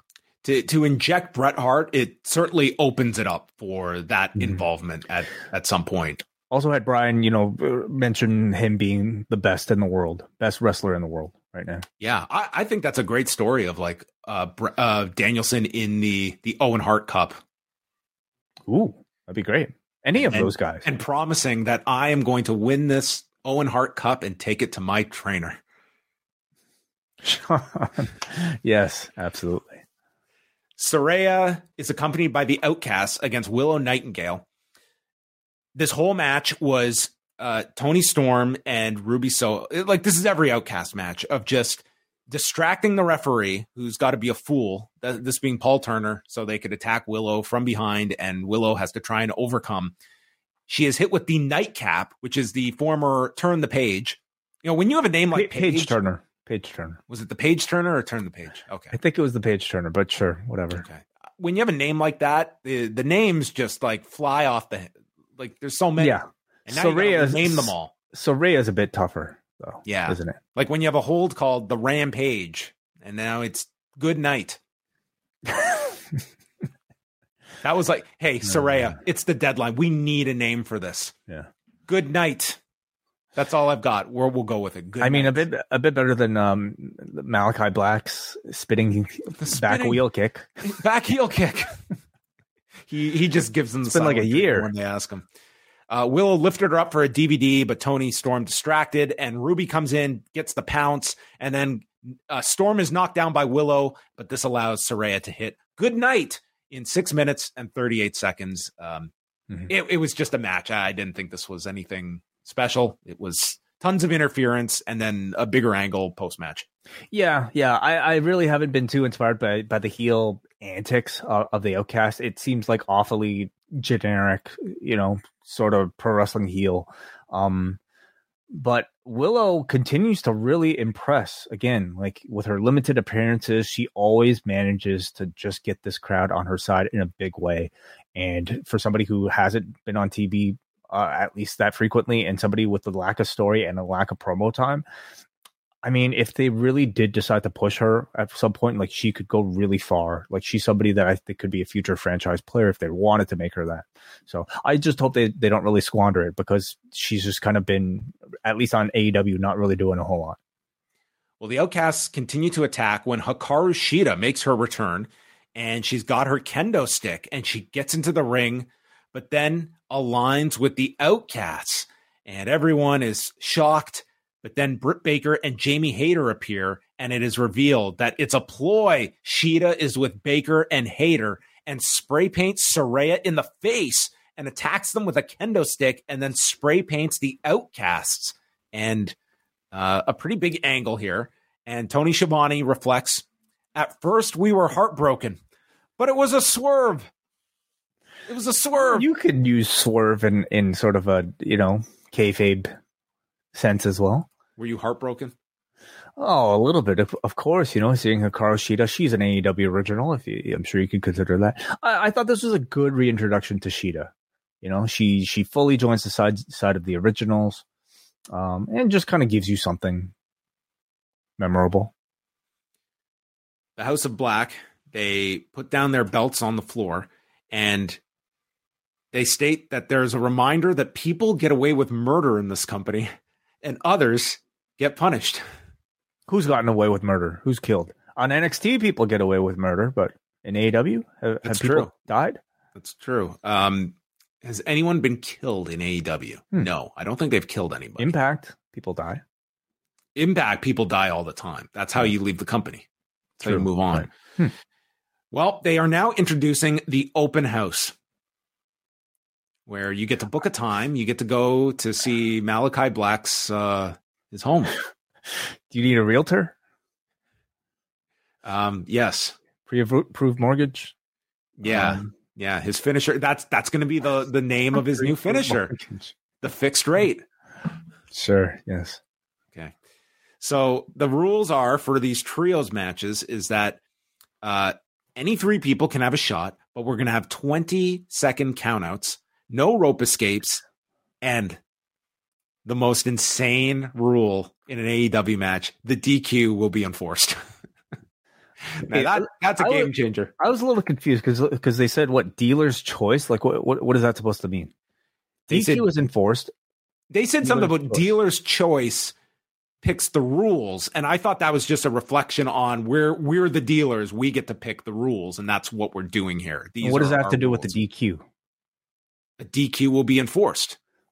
Right, but does the dealer, in this case, the House of Black, do they get to dictate what constitutes a DQ? I didn't read that. So what does that mean then? They just get to pick the you can't do run-ins. You can't do stuff behind the ref's back, I guess. I don't know. Okay. All right. Well, we'll see how the first match plays out before I guess we fully understand. But I like this a lot. I mean, it's a callback to like Raven's rules and just any sort of like wrestler with a gimmick where they have anytime you face that particular wrestler or wrestlers, you wrestle a different match type. I like this a lot. It gives you something special and adds a bit of a signature to this House of Black trios run. Yeah, we will see how this works. And it's they should do this on television before the pay-per-view. Just establish the concept. Totally. And I'm assuming they couldn't go with the name House Rules because of the live events. House Rules would have been perfect for this, wouldn't it? Better than Open House. Think they even called it the House Rules at one point in this promo, but the beginning it was the Open House. Okay. So well, yeah. Let's see. Maybe they're just going to double dip on that trademark. The Tres de Mayo Battle Royale. So we have 6 trios teams: the Lucha Brothers and Vikingo, Hobbs with Aaron Solo and QT Marshall, the Acclaimed and Billy Gunn, Butcher, Blade, and Kip Sabian, the Dark Order, and the odds-on favorite, the Varsity Athletes. So Max Caster comes out, raps about blowing up like a drone at the Kremlin, the Q in QT Marshall standing for QAnon, and it's a year later, Dark Order still doesn't have a black friend, and the Acclaim draws more money than quarterback Lamar Jackson. Sorry, I don't watch football. Okay. Bowens and Penta scissor, and I only bring this up because this led to a Grand Nanawa reference by Excalibur. I mean, it was Penta doing the Cierro Miedo, and then Penta or Bowens ended up scissoring the M. Well, it was a match made in heaven here. Great counter. They had the spot thought out for months before they could finally do it in the Tres de Mayo Battle Royale. There were a bunch of eliminations here. Hobbs caught Vikingo. Hobbs got rid of Phoenix, Penta, and Vikingo before he just ran at the Acclaimed, missed them, and ran over the top. So he had this like unstoppable monster who then went like Sean Stasiak at the end of this thing. Butcher eliminates Caster off the turnbuckle, and then it comes down to Butcher, Blade, and Kip. Their team is intact with Anthony Bowens and the Iron Man, Billy Gunn. So Bowens throws Blade out. Then he goes after the other two, and Bowens does the Shawn Michaels hanging on to the rope when he's thrown over. And Taz, I mean, the best analyst in pro wrestling, explains how good of a grip he has from all that scissoring. And the Gunn and Bowens manage double Famousers and toss out the Butcher and Kip Sabian and win the match in 9 minutes and 24 seconds. So forget your thoughts on this match. The point of this battle royale is that we in 2023 are going to get Billy Gunn in a ring with Malachi Black. We're going to get Billy Gunn in a ring with Buddy Matthews. I can't wait to watch Billy Gunn in this match. I think the big spot is the two giants with the Billy Gunn and Brody King showdown. You know, who the two monsters of the team. The 60-year-old monster, Billy Gunn. Yes. Well, man, like they protect Billy Gunn. Okay, he's not really taking any big pinfalls. Okay, like he is like in terms of size, I guess in terms of look, like he does feel like a threat, I suppose. But yeah, it's pretty crazy. How old is he? He's 60. I'll tell you, he was. You know how old Julia Hart was when he won the King of the Ring? -2. He's 59. Holy shit! He's 59. I wasn't exaggerating that much. Oh my god, yo, he looks like a very special 59-year-old. That's for sure. So, it's an interesting move, and I like it. You know, the FTR at this point are babyface champions in the tag team division. So you move the Acclaimed over to the trios division with the monster himself, Billy Gunn, which I think is a good call. I think they're good babyface challengers for the House of Black. It's a huge counter in contrast to personality. So, what are those raps going to sound like? I don't know. Maybe Malachi Black will have a comeback. I'd love to hear a Malachi Black verse. A Black diss track. Yeah. The House of Black diss track. Mm-hmm. Next was Renee with Sammy Guevara, and MJF walks in, and Guevara points out, you know, I watched the show last week. There was no one in that car when you left last week. And MJF pretends to cry, stating, I have chronic back pain, and I've been carrying this company. I should have been honest. You deserve better. And Guevara just eats this up. He kisses him on the forehead. He's like, I never should have doubted you. And MJF proclaims that you marks are going to be in the mud tonight. And then mentions that Guevara is going to lay down like a little, and he catches himself, best friend. And they're going to mash their themes together tonight. I know this is a short-term thing, but these two are really good together. Yeah, they are. I'm still not a fan of this sort of tone for a world championship program, but I mean, maybe they needed, this was the best option for them to get to where they ultimately got to by the end of the show. They have very much sort of like a Jericho MJF type of chemistry to them as well. And yeah, I guess for tonight's story, it did work. Kenny Omega is with Don Callis, and they laugh off the idea of Jon Moxley having a plan. And Don Callis points to the scar on his head from that drop a few weeks ago backstage that required 23 stitches. And this is a nasty scar that he has on his forehead. Mm-hmm. States Moxley is a sick and twisted sociopath, and it's all going to come to an end in Detroit next week. And Omega says there is no plan to deal with him. I might make you bleed, and Moxley won't be the last one standing. And then says, I remember what you did to me, what you did to the Bucks, what you did to Takeshita, and what you did to Dawn. And that made it personal. Omitting what they did to Hangman Page with the screwdriver. Did not mention him. And this will all end next week. Goodbye, good night. As Excalibur promises us a new level of violence next week. Really? New level? A new level. What does that mean? Limbs will be chopped off? C4 explosives. Well, we've seen that before. Or we attempted to see that. Maybe they'll fight on top of Cobo Hall. That's been done too. Detroit, right. I like that, you know, we are spending the week to promote this match rather than, I think, what we often see in AEW, and that's just like announcing it on the internet and then just going right to the big match on TV.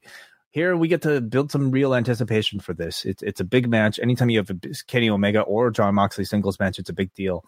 And you're putting them together in a cage, and I'm very excited. So, and like they mentioned in their promos, like they're very different from the last time that they met. So let's see what happens here. Let's see if we get any big angles. I anticipate this to, you know, ultimately lead to either Blood and Guts or to the announcement of Anarchy in the Arena at Double or Nothing. They should announce that match by the end of next week. Like that, the time is there to make. I think they should end the show by next week with their match announced for the pay-per-view. Is the Callis or Takeshita or whomever turn still in play for now for next week? What do you think? with your theory that Don Callis has now bled with the BCC and therefore he's been infected? Kenny will probably bleed too, and I don't necessarily think he'll be eligible. So we're getting a bloodbath next week. Mm-hmm. Oh yeah, they're promising it. Wardlow destroyed Logan LaRue with a powerbomb symphony in a minute 23, and then called out Christian and Luchasaurus for an open challenge for the TNT title. Cage and Luchasaurus came out. Cage wasn't giving Baltimore this match, but said that the title shot does not belong to Luchasaurus. It belongs to me. So it looks like we are going Wardlow and Christian instead of Wardlow and Luchasaurus, at least as the first match. Yeah. I'm guessing this is just a setup for the Luchasaurus Wardlow match. Keeps the feud moving. I don't exactly. I'm not at the level where I'm really excited about either of those matches, I have to say right now. I'm curious to see like Wardlow and Cage in it's a different type of match for Wardlow and someone that is certainly very capable of getting more out of the guy. So I'm more interested to see that than the Luchasaurus one, which they can do at any time. But it would seem like your pay-per-view would be Wardlow and Cage. Yeah. Of the people that are involved in this, I mean, it's the Arn and Cage promo that I think you and I are probably looking forward to the most. And I have to say, like, we haven't really heard a whole lot from Arn. He's building it up. Okay, you don't have him just go out every week with a promo. I mean, that should be the week of. And then we had the greatest segment. We had Jarrett, Lethal, Satnam Singh, and Sanjay Dutt going to Sandy Fork, Delaware, where Satnam Singh is in overalls. And if they're not selling Satnam Singh overalls after today, then what is the point of Shop AEW? I don't know. We'll have to ask Grump if they're printing those. They'd be pretty big overalls. I wanted the unedited version of this because this felt like they shot all day long and we got like 3 minutes of it. This must have been so much fun. It looked fun. Like, dude, they were all great here.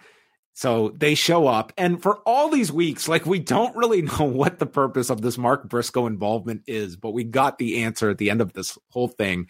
And they just show up, and this is like the opposite of Jimmy Garvin being forced to go to David Von Erich's farm and do all his chores. They volunteered to do Mark Briscoe's chores and help him out.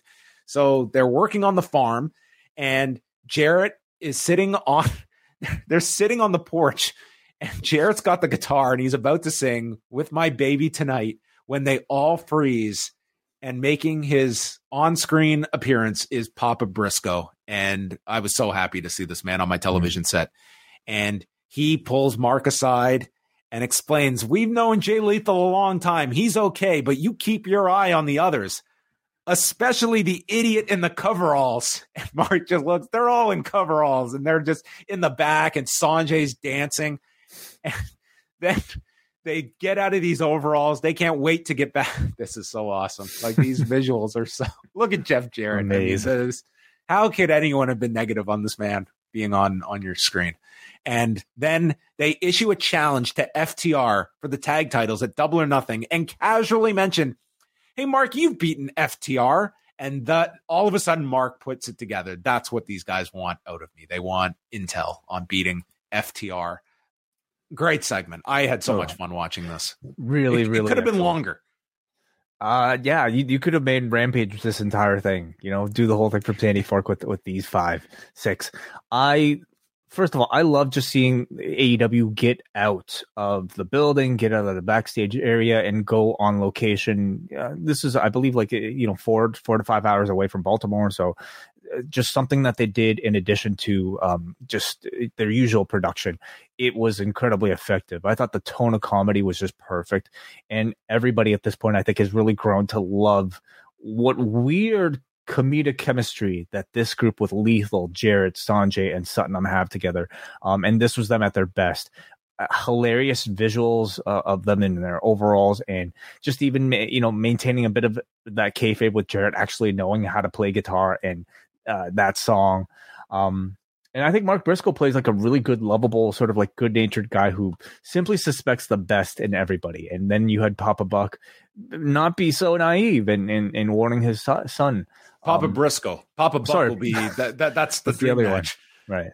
Yeah. Yeah. This is great. Yeah. Great segment. Really fun. I enjoyed this quite a bit. Juice Robinson and Ricky Starks. So Starks early on, he back body drops Juice on the floor and then climbs up the steps and scoop slams Juice to the floor. And then and Ricky has got this giant like welt on his back very early on. And then I saw the most frightening looking tornado DDT that I can recall that Ricky executes to Juice. And the way he torques his neck, I thought like he was going to kill Juice, giving him this tornado DDT. And I mean, Juice got up and continued the match, but there's a period in the middle where it just felt like they were just getting their bearings back together because it felt very clunky after this spot. Starks went up to the top and kind of got up for this splash and landed on the knees of Juice. Juice comes back with the cannonball and then hits a throat thrust, and he goes for the Juice is loose. It's stopped. And then Ricky ducks the clothesline, spear, and Rochambeau to win the match in 9 minutes and 14 seconds. So I thought it started off with a good intensity. The ending was fine, but to me, the middle was very awkward. But that tornado DDT, I was just glad that Juice appeared to be okay because it looked really nasty the way he took it. Yeah, there were a few spots tonight that I felt were pretty high angle. I maybe wasn't paying that sort of attention to what possibly could have been maybe somebody getting rocked.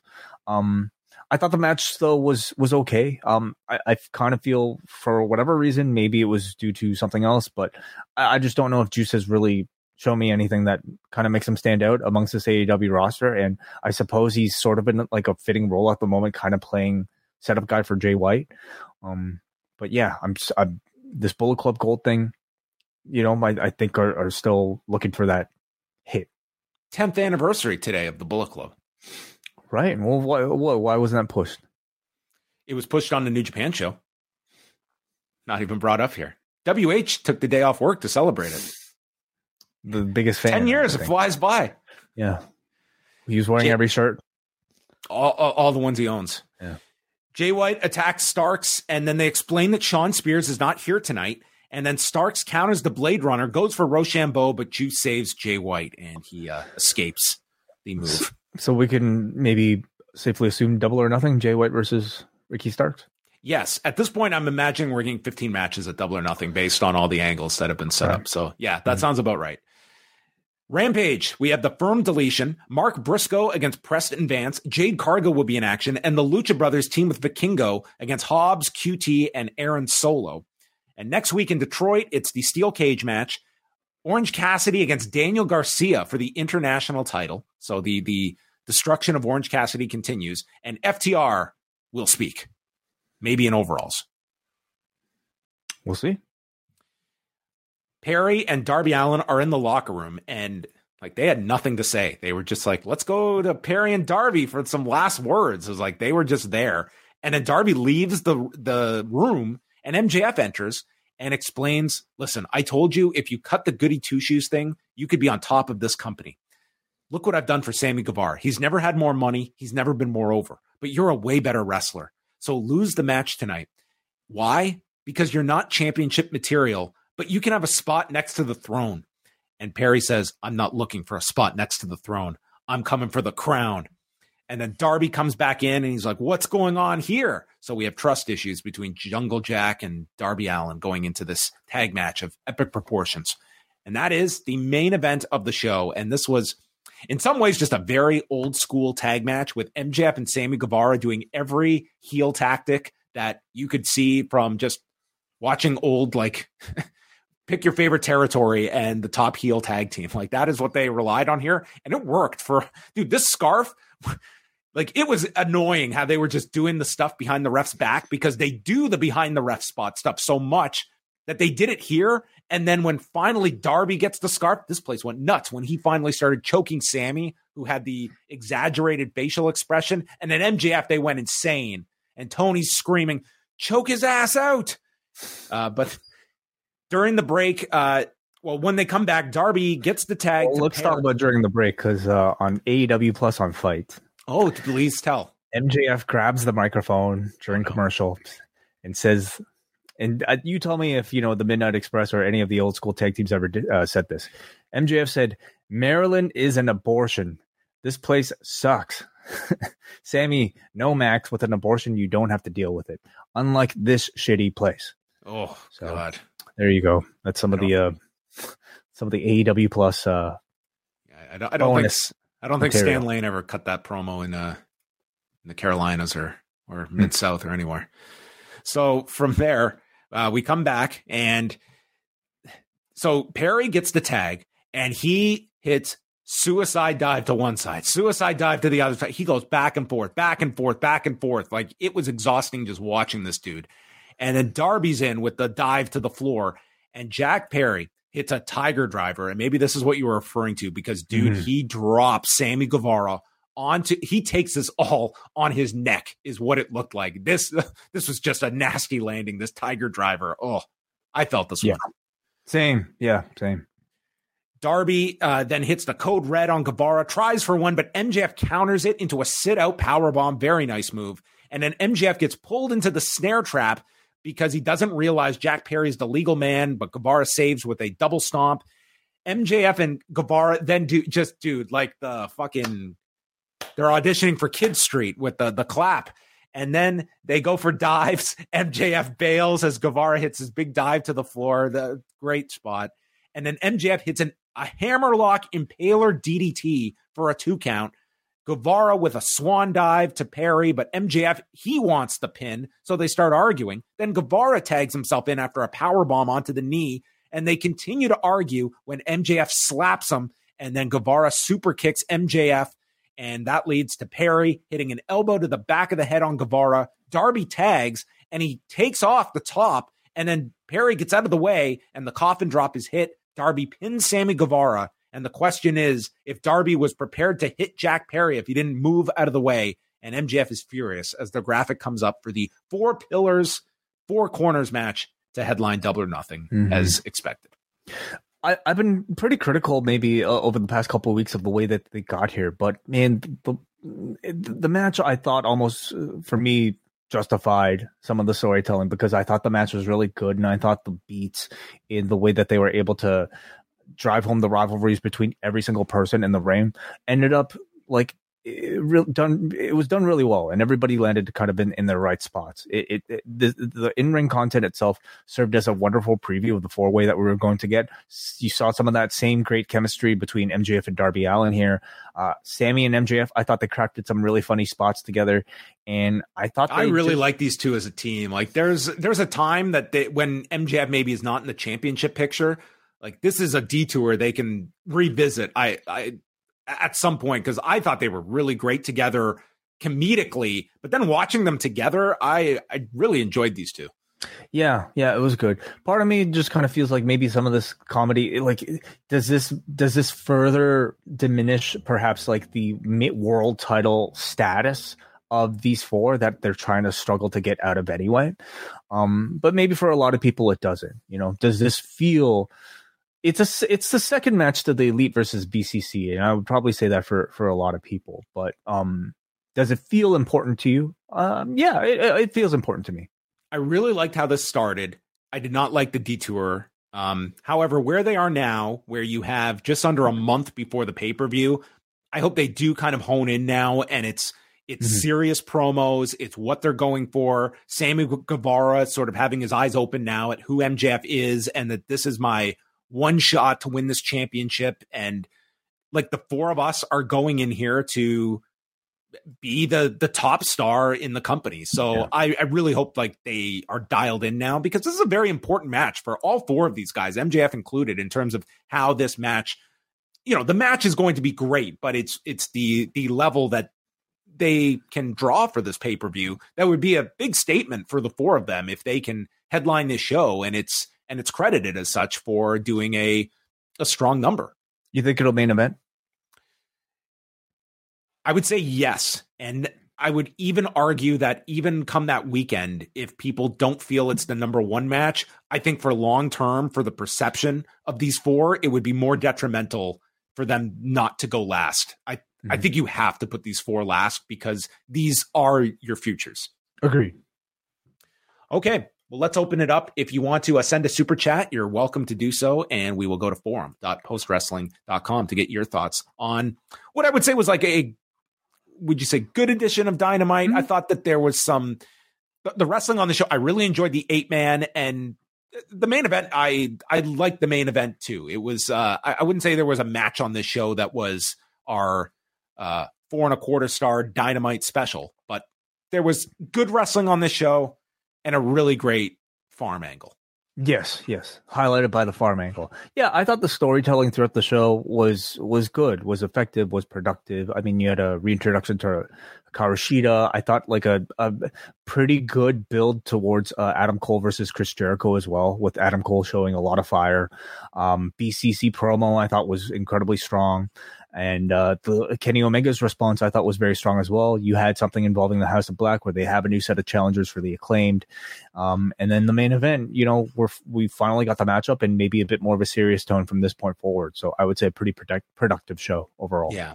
The in-ring, I will say, like the middle portion of like the Saraya Willow, like Juice and Ricky was kind of off for me. Like Wardlow is really just kind of a throwaway. I would say those were a little, and Battle Royal was like, it was pretty simple. There wasn't a whole lot to that. But again, it's to build your pay-per-view challengers. Well, that's what this show felt like more so. And this is a show that very much, gets, again, it's the standard that you assign Dynamite. But this was a show more about getting people in place and not having like the killer lineup that some other Dynamites do. Mm. But there will be very big expectations for that cage match next week. Yeah, definitely. Let's go to a super chat here from Brandon from New Jersey, who says it's a happening. Can't wait. Of course, he is referring to the Forbidden Pour. Tickets available right now. Postwrestling.com/live. $30 for an all-day event. If you're just looking to get to the after party, that's $8. So first chancla season. Brandon better be showing up with his chanclas. Absolutely. Yes. All right, let's go to forum.postwrestling.com. We will start off with Johnny. Fine episode of Dynamite tonight. I was excited when the 4-pillar program started because it felt great to see them be elevated to pay-per-view main event status, but the build feels lackluster after the month.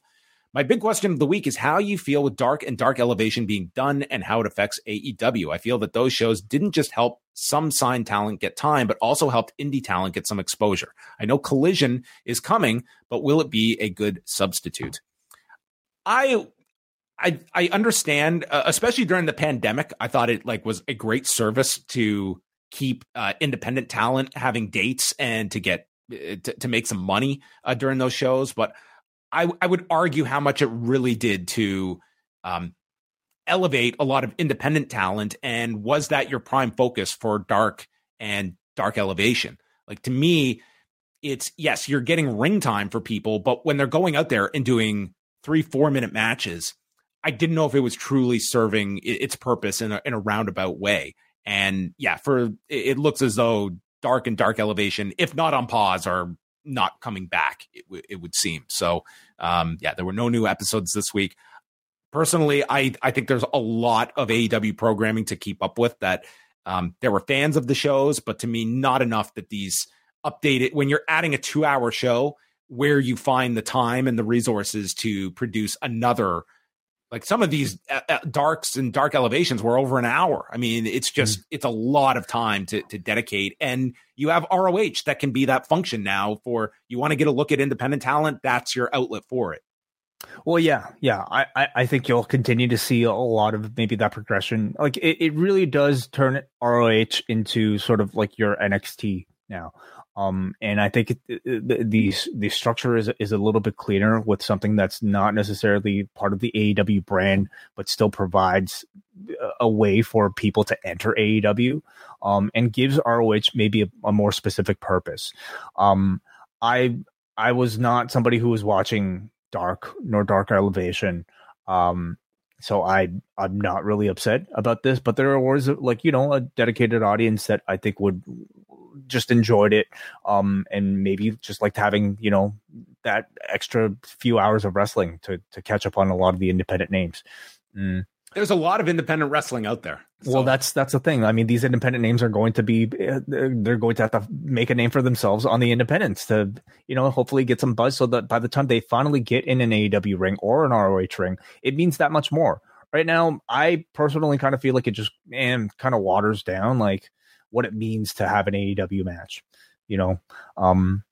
So I'm not necessarily upset. In fact, like I think having more A-level shows or even a B-level show, which is what Rampage, or maybe even a C-level show, which is what Rampage is probably going to maybe even turn into that much more of. I think that helps the AEW brand. Oh, my turn.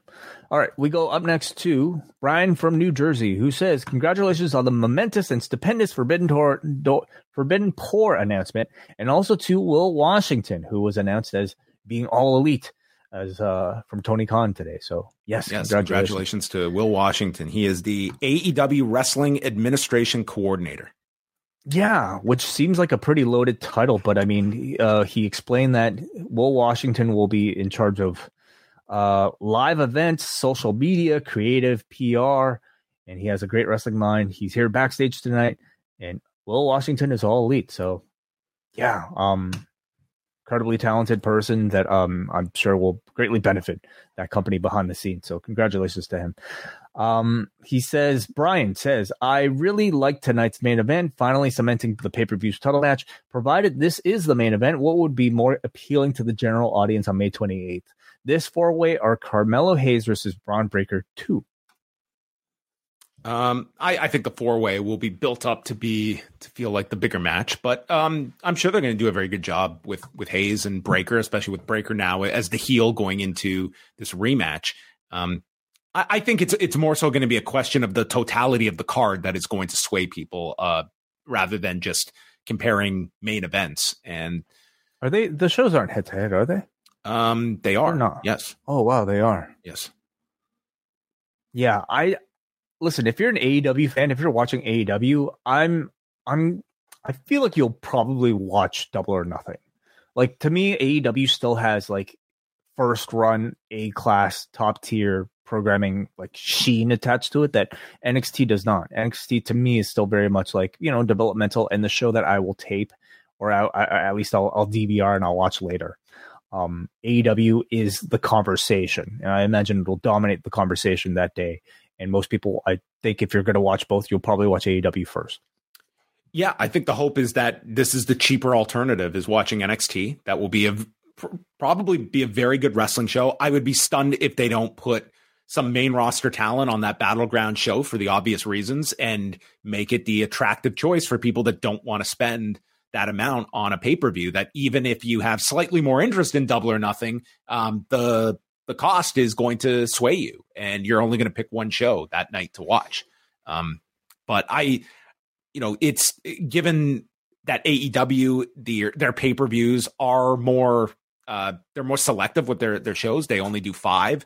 It does feel like a bigger deal, and I think that's what they're going against. But it's WWE is putting NXT against this. It's not as though there's a scorecard the next day for a streaming product that there's no loss here for WWE. It's strictly going to be, people will be talking about the quality of each show, but it's not as though you get a number the next day that compares the two shows or anything like that. I guess, like, are the people that are maybe more so casual that, like, they're on the fence about an AEW show, like, would they? It's hard for me to think. You know what they're probably going to be doing? Those fans, they're probably going to be watching the playoff game that night. Whatever the NBA game is. How likely is that audience to buy a Double or Nothing anyway? I'm not sure. Like, again, the AEW audience kind of presents a pretty unique case study, because I sense, like, if you're an AEW fan, you're a pretty hardcore fan. Like, I don't know if they're how casual at this point an AEW audience is, but maybe it is. Maybe there is. Okay, who's next? We have got Mug in here. It took a roundabout way to get to the Pillars 4-way when it could have taken a simpler path. It's proof of AEW having multiple months between pay-per-views being a double-edged sword. Is it me, or does Jay White feel diminished trying to continue to ride the Bullet Club wave?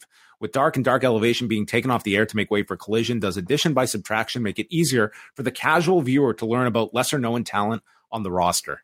I don't think Dark or Dark Elevation being there makes any difference for trying to find new fans. I don't think new fans are finding the product by those shows themselves. But it means, like, talent that don't necessarily get booked on Dynamite or Rampage will find their spot as occasional roster members on those two shows, and also on AEW Rampage. And beyond that, how much attention does your typical AEW viewer have for everybody on the roster? You know, you get into the point of the conversation where you have to ask, does AEW's roster need to be that big for the amount of like first run programming that matters, programming that's drawing them money? Do they need a roster that big? Yeah, and isolating who your stars are. That's the main thing, is that you can have a roster of 150 people. You're going to have 5 or 6 stars that everything is built around. And that is the key, is that you have those stars. And I'm less concerned about, you know, guys number 80 through 85 as compared to those top 6 and the next 6 that I want to elevate into those top 6 roles. Right. Yeah. Yeah. Adrian Smith brings up a good point about people like Amy Sakura that have been exclusively on Dark and what happens to them. And that's a great question. Yeah. Like somebody like a Serpentico. I mean, I would expect maybe a lot of them would maybe get shifted to an ROH. But even then, you know, at this point, like some people you're just not going to see as often. But this is it. I don't think running a wrestling promotion should be like sort of like charity. You know, I don't think everybody should have a spot. It's called All Elite Wrestling, and if you're not good enough to be on the main shows or like, you know, on your progression towards getting onto the main shows, I don't necessarily feel like there should be a spot for everybody. So he also Muggin also talked about Jay White feeling diminished. Do you feel that way? Not diminished, but I don't think the Bullet Club has any added value to me, unless they start marketing their shirts and they find that to be a revenue generator for them. Like, to me, it's just, I don't know. It doesn't help, but it's also not. I wouldn't go so far as to say it's like it's handicapping him. I think it's just, it has no value. I think people at this point can look past the dressing and the logo to really see that this is a mid-tier, mid-card program that Jay White is in. It's not how I would have introduced him. I would have introduced him towards the top with your top players. This is a mid-card feud, and I don't think any sort of logo or color scheme attached to a new T-shirt is really changing that. All right. Last one is from you. All right. Jake from the Windy City says, just back from my trip to the Philippines. He says, I enjoyed the calm before the storm Dynamite tonight. Main event was really good, even if a bit over the top with Max and Sammy doing over the top acting. I enjoyed Ricky's match more than I think I should have because it was different enough from the rest of the show and seemed to have some real heat. On the other hand, I'm over anything Saraya and company are doing and desperately need them to move on. Overall, an acceptable Dynamite where everything mattered and the fluff was minuscule. To go off topic, have either of you been following the strike of the Writers Guild of America at all? Writers, like many in the arts, are grossly underpaid. Those who live to tell stories deserve better collective bargaining and working conditions, so I support these writers. Yeah, I mean, it just began this week. It's it's a very important battle for the writers, and the question will come of the leverage that they are able to have here versus more studios having options that are non-scripted options. Like, we lived through the strike in, was it 2008, where, you know, there was just this plethora of reality television at the time. And I think over time, it's just been less and less leverage that they have had. So this is going to be, to me, a very difficult one. And you're seeing not just as series number of episodes are shrinking and the power that writers have, but already they are looking at like AI and what impact that's going to have. So it's like they're looking ahead to what are the problems going to be 3-4 years from now, on top of stuff that has sort of been grandfathered in as well. It was interesting because this did come up during the WWE call today, with Nick Khan being asked if this affects WWE at all, and he stated it did not. First of all, I was shocked at how many people, when I tweeted this out, were shocked that WWE writers are not union. And I was like, no, they're not. They never have been in WWE. And Nick Khan also stating we support the writers as well, noting that thing as well. But it does also bring up a question of, like, I've heard from like some very smart people covering the strike that have assumed like this strike could go into like August, September, like this could go months. And it does bring about questions. Like, already late night shows are shutting down at the moment. And when this goes long, are there going to be networks that are looking for more like non-scripted programming to fill the holes, especially when you're looking at like a fall season where you might not have certain programming if this strike lingers for a long time. And again, you always like relate it back to wrestling, that here's this thing like, hey, we are unscripted programming technically. Well, it's scripted, but it's non-union as well. I mean, is there any sort of power that like even that wrestling writers would have to get that changed? Is that something that's being discussed or entertained at all? I mean, I've never heard of it, of like them joining like it would be an interesting question to see like writers. Like what's the justification? I guess not every show needs to hire writers as part of a union. I don't know the specifics about it. Like, obviously it's like an opt-in type of measure that you could have, but one that is like, that's never been a case for WWE's writers. Okay. Yeah, that's interesting. All right.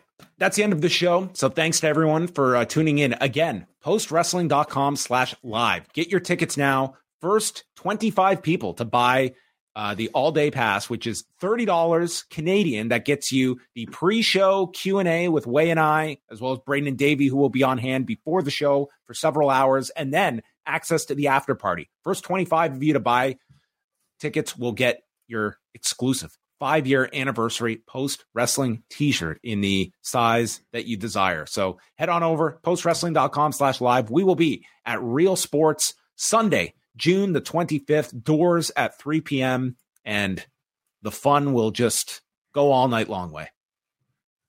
I'm looking forward to hanging out with you. Me? All day, John, at 2 a.m. You know, we're not going to be in working mode after Forbidden Door.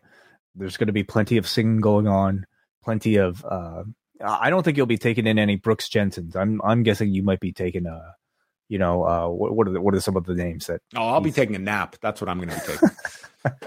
It'll be fun. Hang out with us. Forbidden Door weekend. It's going to be a happening. That's it for us. Thanks for tuning in, and we will speak with you on Thursday for Rewind Away. Say goodbye to your credit card rewards. Greedy corporate mega stores, led by Walmart and Target, are pushing for a law in Congress to take away your hard-earned cash back and travel points to line their pockets. The Durbin-Marshall credit card bill would enact harmful credit card routing mandates that would end credit card rewards as we know it. If you love your credit card rewards, tell your lawmakers, hands off my rewards. Tell them to oppose the Durbin-Marshall credit card bill.